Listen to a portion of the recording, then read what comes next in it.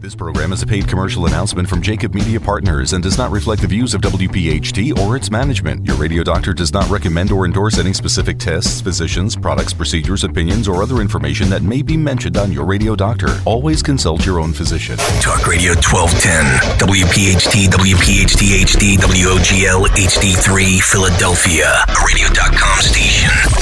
Live from the Malamut and Associates Law Studios, it's time for the Delaware Valley's first radio doctor. On call every Sunday morning at 10. This is Your Radio Doctor with Dr. Marianne Ritchie. That is a very, very robust, vigorous achoo sneeze. That's what that is. And that's not what we're talking about. Your health determines your life, your longevity, and your happiness. Let your radio doctor lead the way with your medical education. Your Radio Doctor, Dr. Marianne Ritchie.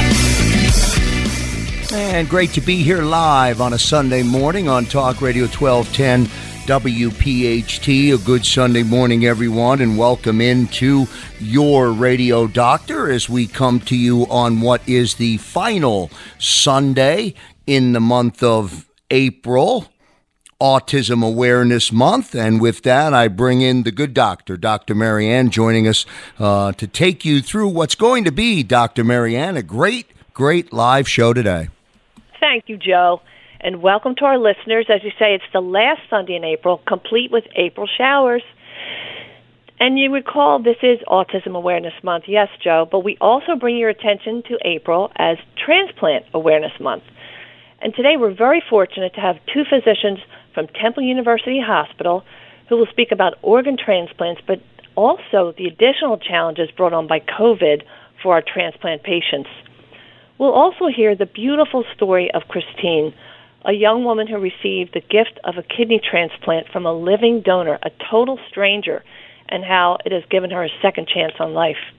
And then stay tuned to hear a fascinating report about airports as super spreaders of infection, and, of course, this week's Your Real Champions. So I'll start by introducing Dr. Kartik Shenoy, an associate professor of thoracic medicine and surgery from Temple University Hospital. He's a specialist in pulmonary and critical care with a focus on lung disease and lung transplants. More than ever, we need his help. COVID-19 is a very complicated puzzle with many faces. Welcome, Kartik. Hi, how are you doing today? Thanks for having me. Wonderful. Yes, thank you. What are you seeing in terms of activity at Temple? So we're actually seeing a large influx of COVID patients. And Temple actually probably has the largest cases in the region right now. But, we put a great deal of time and effort into preparing for this surge. We implemented a separate wing of the hospital in order to separate the COVID patients from the other medical patients. And then additionally, we came up with protocols for screening and triaging patients and where to put them, treatment algorithm, which involves protocolized use of medications, and enrollment in novel clinical trials. I would like to say, though, this has been a kind of a group effort that involved administration, nursing, environmental services, physical therapists, and physicians across multiple specialties. The last part about that, though, is we also have been doing a lot of telemedicine, and we even do telemedicine rounds to go over each case and admission to make sure each patient is getting the best care they can, regardless of what service they're on. Sure. And so that's patients in general, and especially if you concentrate on lung disease and pulmonary care, that's even separate from transplant patients. And I know that Temple has an outstanding lung center. Yes, I mean we're a fairly world-class lung center. We see people from all over the region, but also additionally, a lot of patients will come in from outside of the region in order to be evaluated for advanced lung therapies, and transplantation is definitely one of them. Sure. So, Kartik, tell us, with coronavirus, what exactly does it do to the lungs? I think people need to understand that a little better. So it's the inflammation in the lungs that really starts off with tissues. So, when you have a lot of inflammation in the lungs, that basically can cause patients to become ill fairly quickly, needing more and more support, whether it's regular oxygen, and sometimes when they get more ill, they require higher flows of oxygen and specialized types of oxygen there. And when they get very, very ill, sometimes they need ventilators. But along with the inflammation that we've seen, we also have been seeing increased risk of blood clots in the legs, which can then travel to the lungs. We call those pulmonary emboli, and that basically blocks the flow of blood towards the lungs. So you're kind of fighting two battles. You both have the inflammation within the lungs, which you have to treat with anti-inflammatories and antiviral medications, and also the blood clots. So this is why COVID is really difficult to treat, especially in those individuals that do become critically ill. And I'm sure you're seeing every variation of it. Some people who are mildly ill and then all the way to severely ill. So let's talk about transplant patients, if we may. I know Temple has a multidisciplinary team approach. Tell us about that, if you would. So, when we evaluate someone for transplant, and additionally, when we take care of them post-transplant, there's a multidisciplinary team. So it involves surgeons, pulmonologists, additionally, a whole slew of nurses, which are the backbone of the program to help manage the patients. But we also bring in people from other specialties, gastroenterology to manage some of the esophagus diseases that people have, infectious disease to help us manage special infections that transplant patients can get, the nurses, physical therapists, social workers, and even psychologists. So it's a huge team really all put together to support the patient through the pre-transplant phase and additionally the post-transplant phase as well.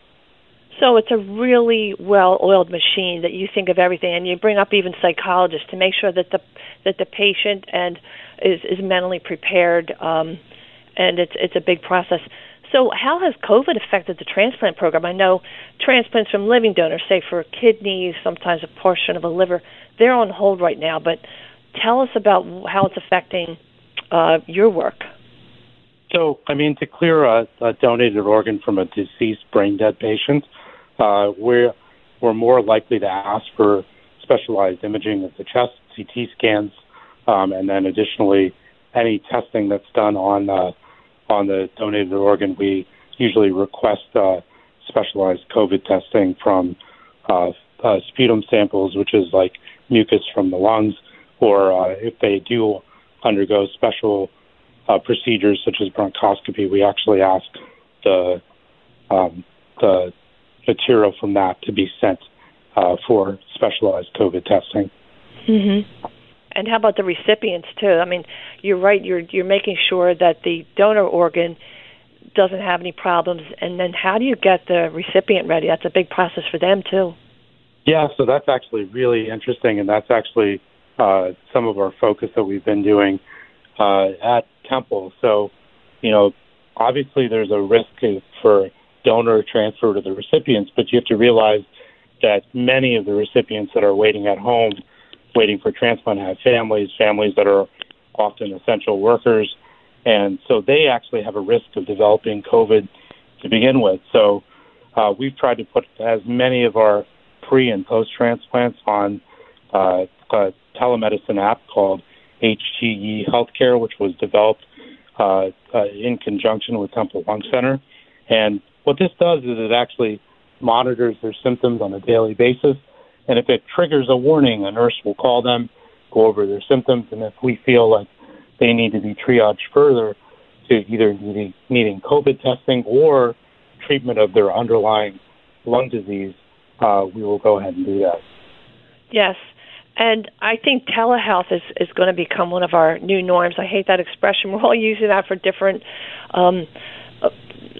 epiphanies that we're having during this crisis, but it's really helpful, and it is a way to protect our patients.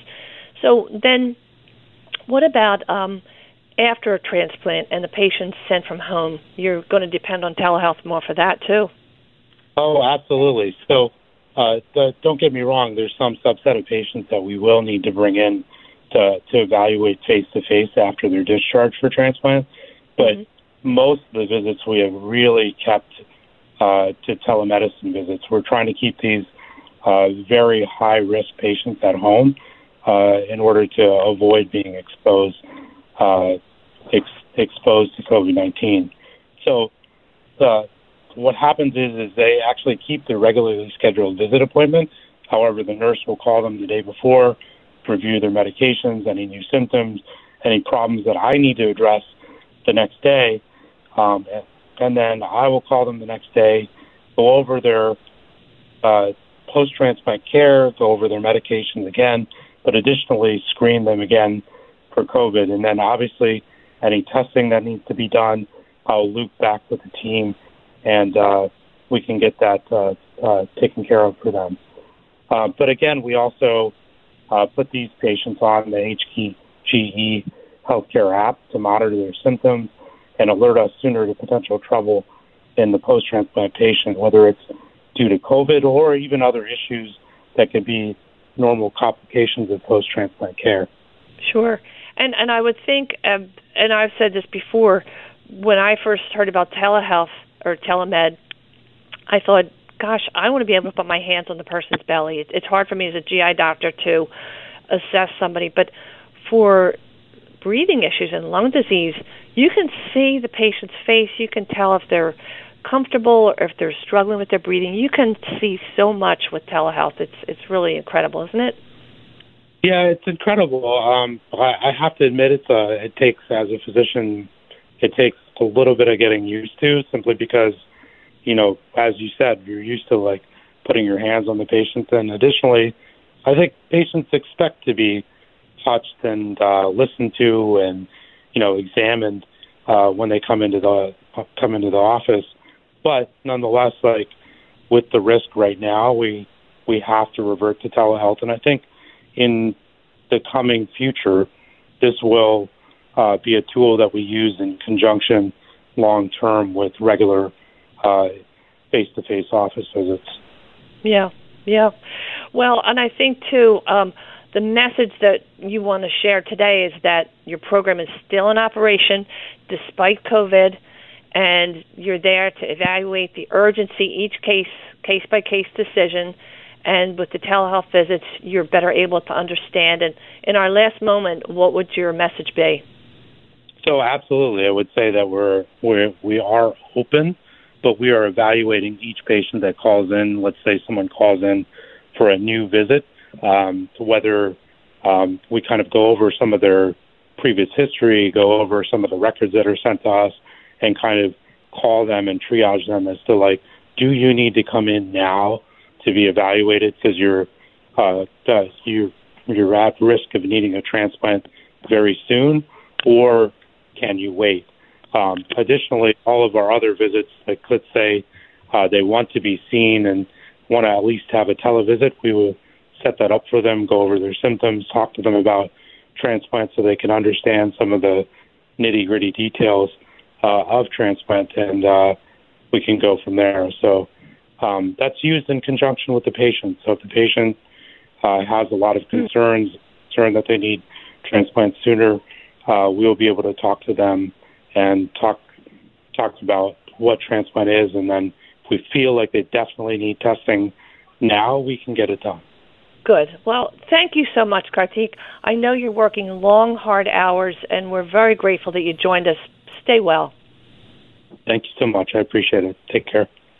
All right, good opening segment here on Your Radio Doctor here on Talk Radio 1210 WPHT. We're just getting started with Dr. Mary Ann as we come to you on this Sunday. The show rolls on, and throughout the remaining part of the show, we're going to introduce you to the Swab Squad. Coming back from each commercial break, Doc is back on the other side. Hi, Ellen. I'm Jeff Salvatore. I am the site coordinator for the drive-through testing. And I think the nurses can say that I kind of hold them to a high standard. And this is a very scary time, and we're all nervous and feeling a bunch of different emotions. But at 8 o'clock when we open, I need you to level up, and I need you to get out there and test your patients. So every morning we kind of come together and we talk and boost ourselves up and how we're going to be able to 8 to 5 stay focused and do our job and take care of these patients. And Level Up just has that message, and we listen to it often in the morning to boost ourselves up. And welcome back, everyone, to your radio doctor. Great shout out to the Swab Squad. Dr. Marianne will play some audio drops from their appearance on Ellen this week. A job well done by all of the Jefferson nurses and all of the frontline workers, leveling up every single day. Thank you, Joe. Welcome back. We continue with another physician from Temple University Hospital, Dr. Aaron Mishkin, assistant professor and specialist in infectious disease, with a special interest in the infections seen in transplant patients. Welcome, Aaron. Hi, good morning. Thank you, Dr. Marianne. Good morning. As an infectious disease specialist, what is your role in the process of organ transplantation? Are you part of that multidisciplinary team? Absolutely. As part of the multidisciplinary team, I often see patients both before and after transplant. Oftentimes, the pulmonary team or one of the other transplant subspecialists has a question. For example, the patient has had a previous infection. They want to know the best way to manage that in the transplant and post-transplant setting. Or there's an allergy to a particular antibiotic that they're planning to give in the operating room. Or perhaps the patient was born abroad and may have been exposed to some different pathogens, potentially parasites in their youth, that there's a concern could reactivate post-transplant. So those are some of the common pre-transplant questions that I receive. Sure. And it's so interesting when you bring these things up that if a person has a history of living outside the U.S. and they've been exposed to a parasite or something, you have to think of all of those puzzle pieces before you decide whether a person's appropriate and how to help them.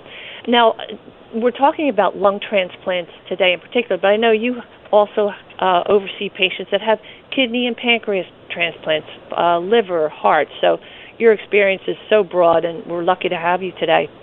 So then you help to prepare patients, and then how about during the hospital stay when the person has their surgery?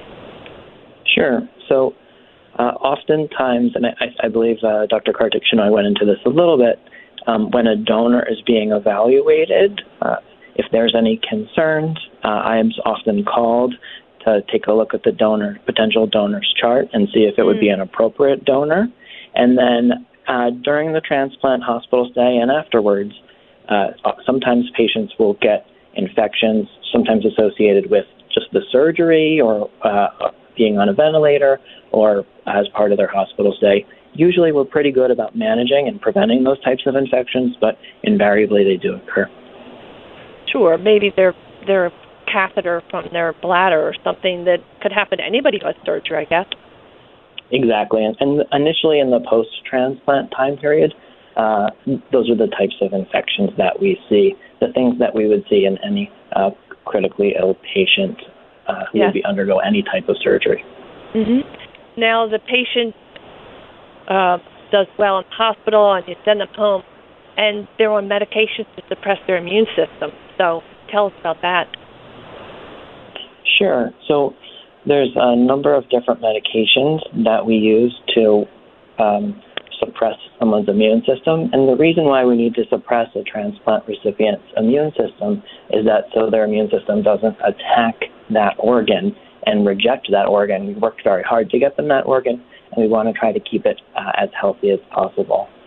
As a side effect of reducing the immune system, as you can imagine, that reduces or the transplant recipient's ability to fight infection.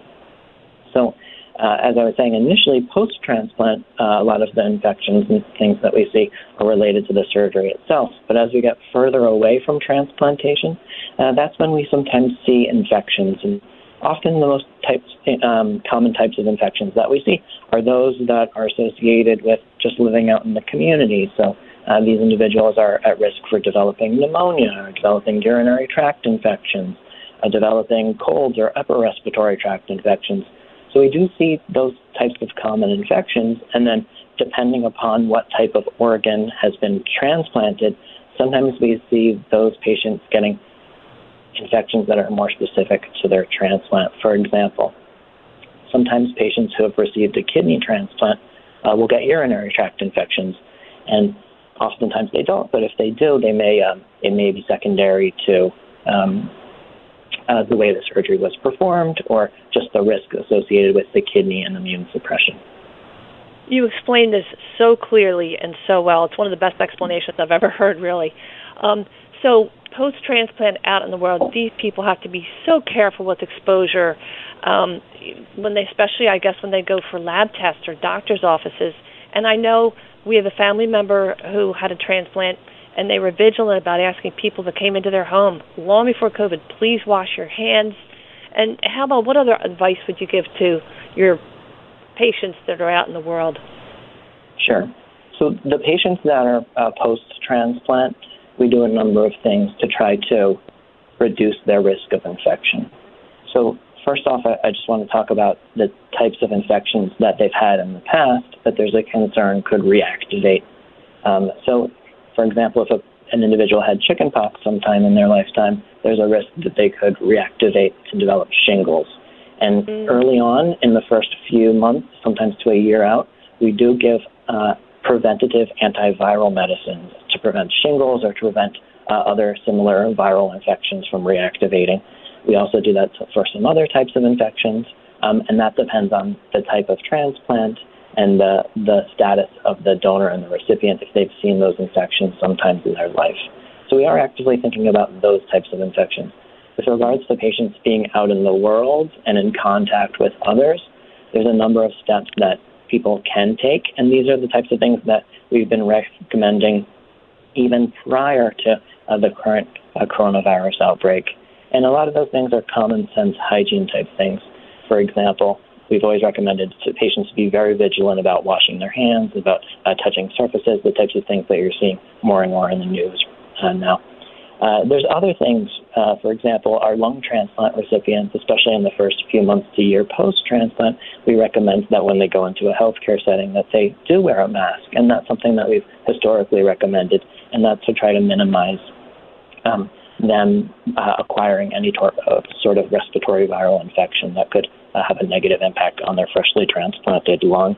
Other things that we recommend are trying to be really aware of the food that you're eating. Is it at the appropriate temperature?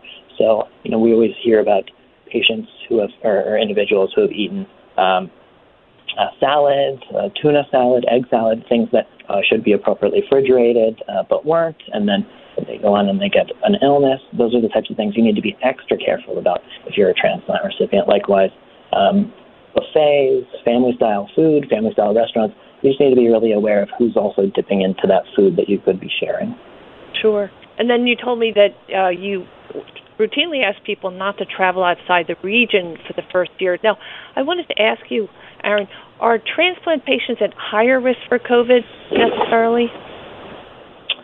That's a good question. I think that they are at higher risk for complications associated with COVID.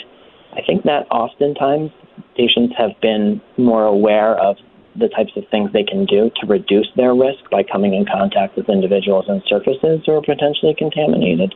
So I think they're already in that mindset, and they've had some training and expertise in trying to reduce their risk of acquiring the infection.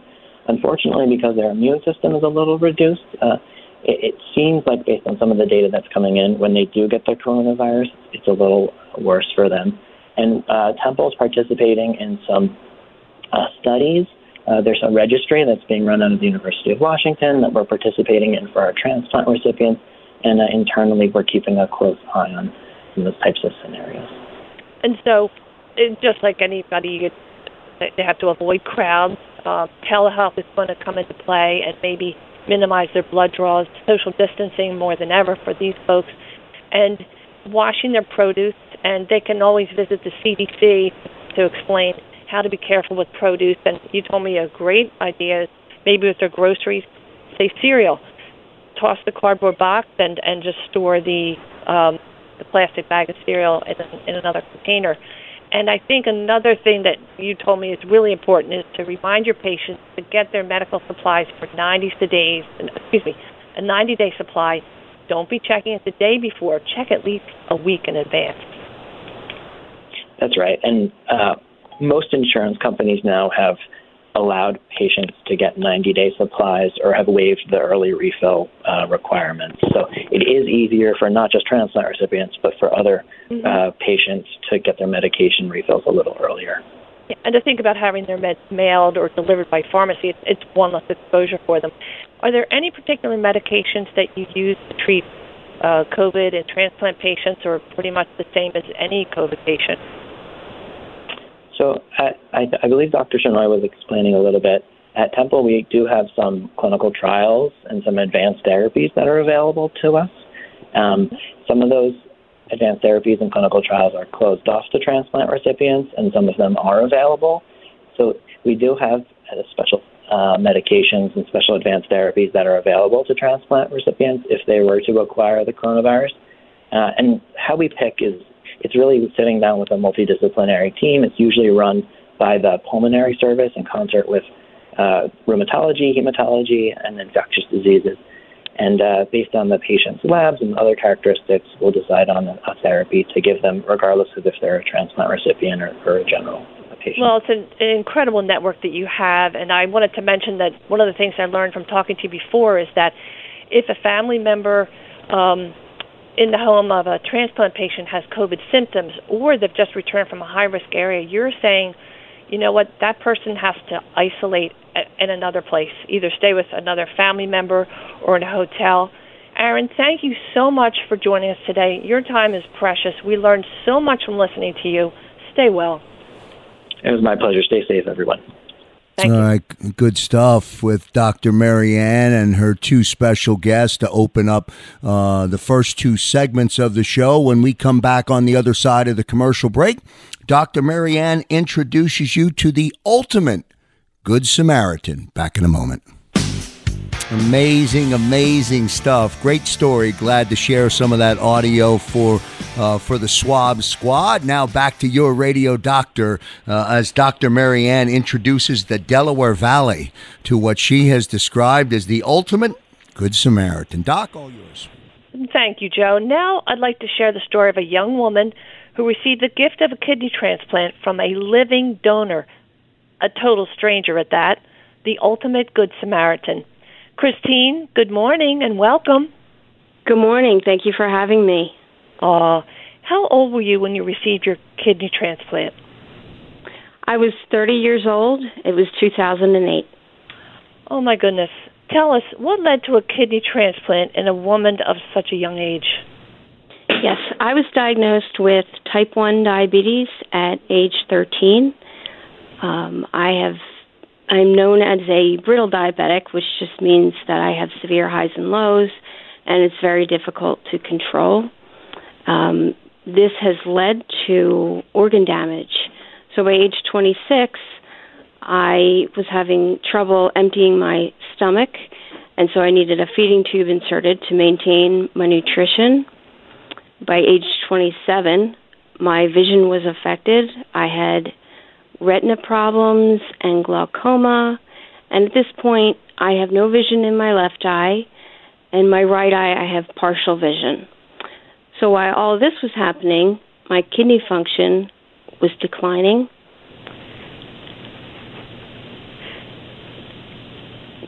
And you were facing dialysis, I'm sure. Yes.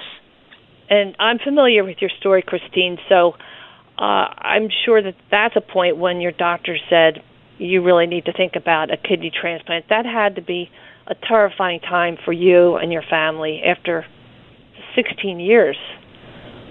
Yes, it was. I had been battling diabetes for around 16 years at that point, and now I have a new challenge of a kidney transplant or being on dialysis for the rest of my life. And what a fork in the road. What was the next step that you took after deciding to have the transplant? Well, my doctor recommended that I be put on a waiting list for a cadaver kidney. It was also recommended that I try and find a living donor, which is the best alternative. So my whole family... Yeah, your whole family joined the search. You contacted local newspapers, churches, community centers, and tell us about your alumni groups. Yes, I contacted my high school, the Academy of Notre Dame, and I also contacted my college, St. Joseph's University. I was a member of a sorority at St. Joe's, and their philanthropy just happened to be juvenile diabetes. So thousands of flyers were distributed by the sorority around the community in an effort to find a living donor for me. And then a donor stepped forward. How did you feel when you got that call? I was excited, but I was also scared. I was feeling horrible. My energy level was low. I was weak. I had a lot of swelling in my legs, and I was feeling horrible, and I didn't even know if I would make it through the surgery. Yeah, and I know the first donor went through the testing. In the end, wasn't even a match, and then came dialysis. For how long were you on dialysis? Yes, I was on dialysis for exactly 3 months. And then, out of the sky fell a second angel. Another stranger stepped up. What went through your mind? I could not believe that another stranger was willing to donate a kidney to me. Mm-hmm. It's an amazing feeling, and at that point, yes, mm-hmm. I had been on the dialysis, and at this point, I was ready. I was ready for the surgery. I had no fear, and I got a call. It said, your donor's ready. Your surgery is going to be on Tuesday. And it was a success. Mm-hmm. And then you were in recovery, and you remember waking up, and what did you see? I saw the nurse remove the bag that was attached to my catheter, and the bag was full of urine. And I remember crying because I had made the urine, and it's something that I'll never take for granted again. It was truly a bag of gold when you think about it. Yes. And you told us that the surgery for you was amazingly easy, a small incision. They tucked the new kidney in your belly, and we've heard that it's a lot harder for the donor. But within weeks, tell us how you were feeling within weeks. I felt fantastic. My legs weren't swollen. I could actually see my ankle bones. I had more energy. I could think clearly, and I was walking several times a day. I just felt wonderful. New life. You enrolled in the class. Tell us at the... Yes. So I started taking a class in ceramics at the Museum of Art. I was able to do some volunteering in the transplant community. Mm-hmm. I was able to enjoy times with family and friends at home and at the shore. I was able to travel more. I spent a lot of time in Maine, and I was even able to fly to California and Florida, something I hadn't done in years. Right. And, Christine, what would you say to somebody who's thinking about being a living donor quickly? I would say that it is the ultimate gift, the gift of life. It gave me a new life, and I thank God and my donor every day for the past 12 years. Yeah. This is a story of courage, grace, and inspiration. And I think for our listeners, there are two messages. And thank you, Christine. Many people don't understand that diabetes is a lot more than giving up sugar. It can ravage a person. And the other message, people who have transplants take medicines to suppress. We heard that, so they don't reject their new organ. But every day for a transplant patient is a COVID day. They're hypervigilant about hand washing, avoiding crowds, and asking other people to wash their hands. So I ask you, our listeners, think of Christine and all that she and her family have had to bear to arrive at today, 12 years after transplant. Maybe her story will motivate us even more.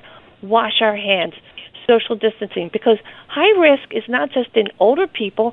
Many people like Christine who are younger and look healthy are at high risk. Christine is especially beautiful when you see her, but now that you hear her, you realize she's even more beautiful on the inside, and her devoted parents are absolute saints. I've watched her rise above every challenge and never complain. How do I know so much about Christine? Because she is my niece. God bless you, Christine. I love you. Thank you. Dr. Marianne, delivering a great segment to the listening audience. Back in a moment.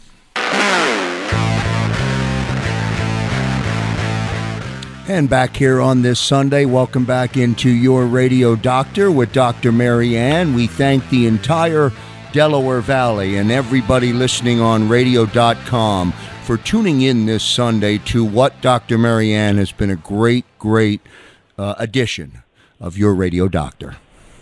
Thank you, Joe. We talk about decreasing spread of COVID. Last week we talked about how to wash our hands. This week, let's talk about why.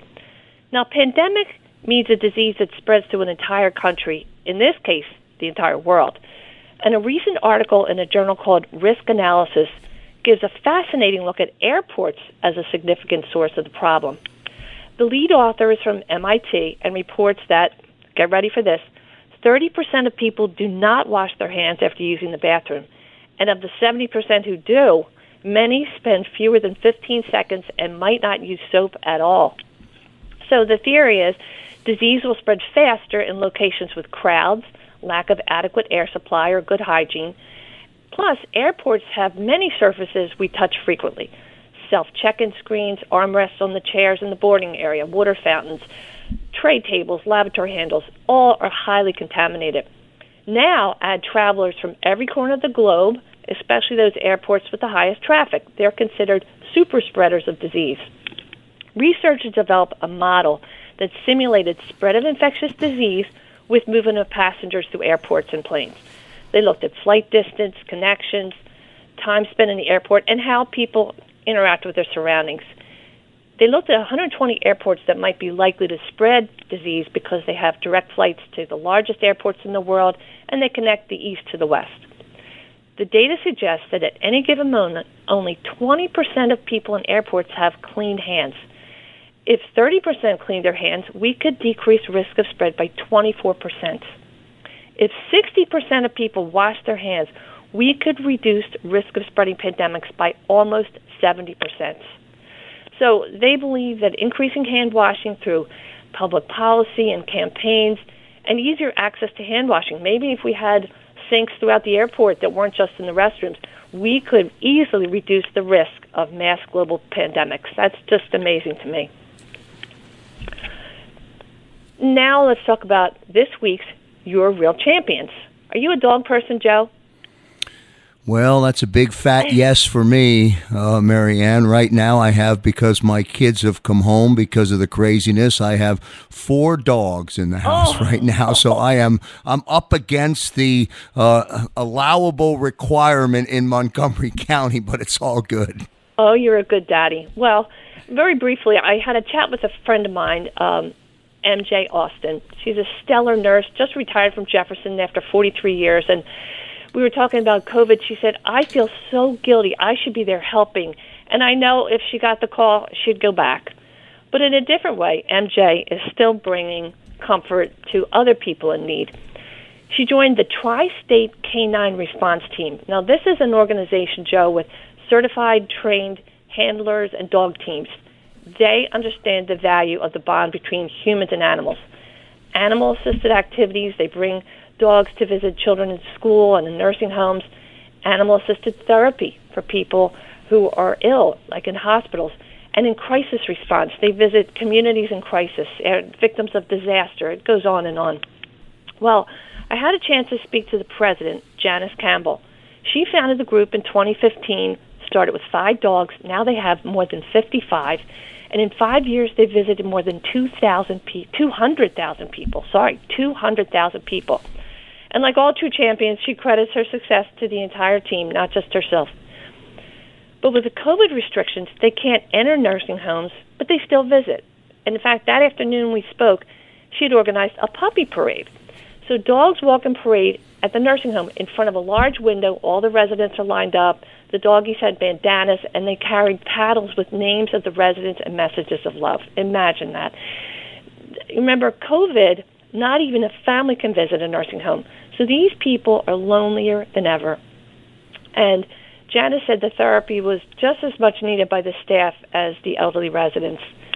And then she went on to say that by invitation, they've traveled to El Paso after the Walmart shooting, Parkland, Florida after the shootings in the Baptist Church, California wildfires. You should see the pictures of the firefighters getting comfort and stress relief from these dog visits. They also have a 6-week club that teaches children in school about therapy dogs and invites them to volunteer as junior handlers.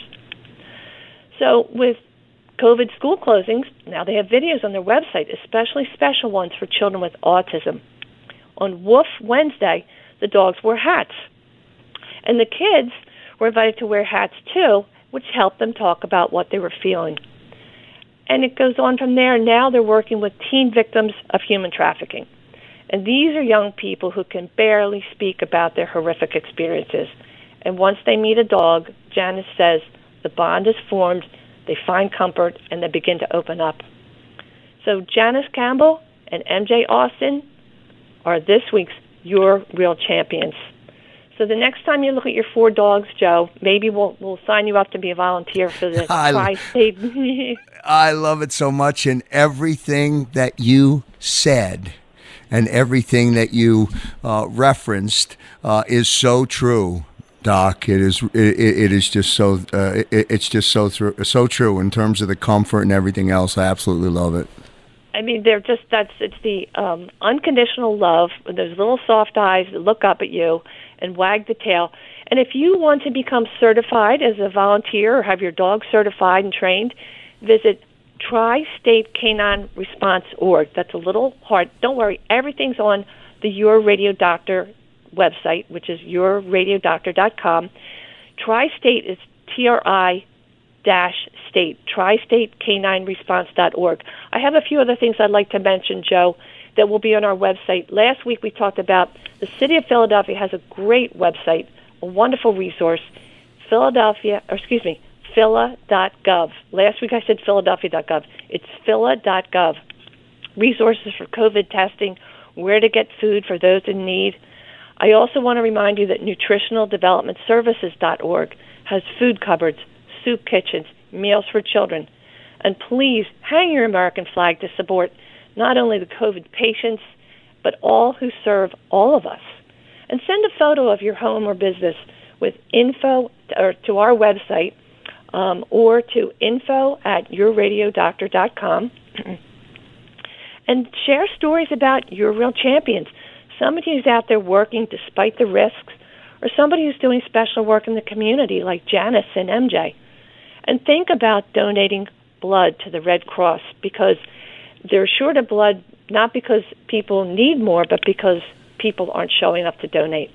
All of this is on yourradiodoctor.com. And as always, we thank you for joining us. Wash your hands, wear a mask, stay 6 feet apart, because, Joe, we all know your health is your wealth. Well done, and a great job today by Dr. Marianne, and we thank all of our listeners for tuning in to Your Radio Doctor, and we thank you for being there every week as the show comes on and is delivered to you every Sunday morning right here on Talk Radio 1210 WPHT. As we say goodbye on this Sunday morning, we're going to play you one last tribute or one last audio clip from the Swab Squad. Dr. Marianne will return right back here next Sunday on Talk Radio 1210 WPHT. Have a great day, everyone. One thing I want to do is, I don't know if you've heard, I have a thing on my show we call 12 Days of Giveaways. It's a little thing we do at Christmas, and we give stuff away. And anyway, you may have heard about it. So when we're able to get back into the studio, I'm going to dedicate one of the 12 Days of Giveaways to all the people on the front lines. And I'm inviting each of you to come to California to be at that show for 12 Days of Giveaways.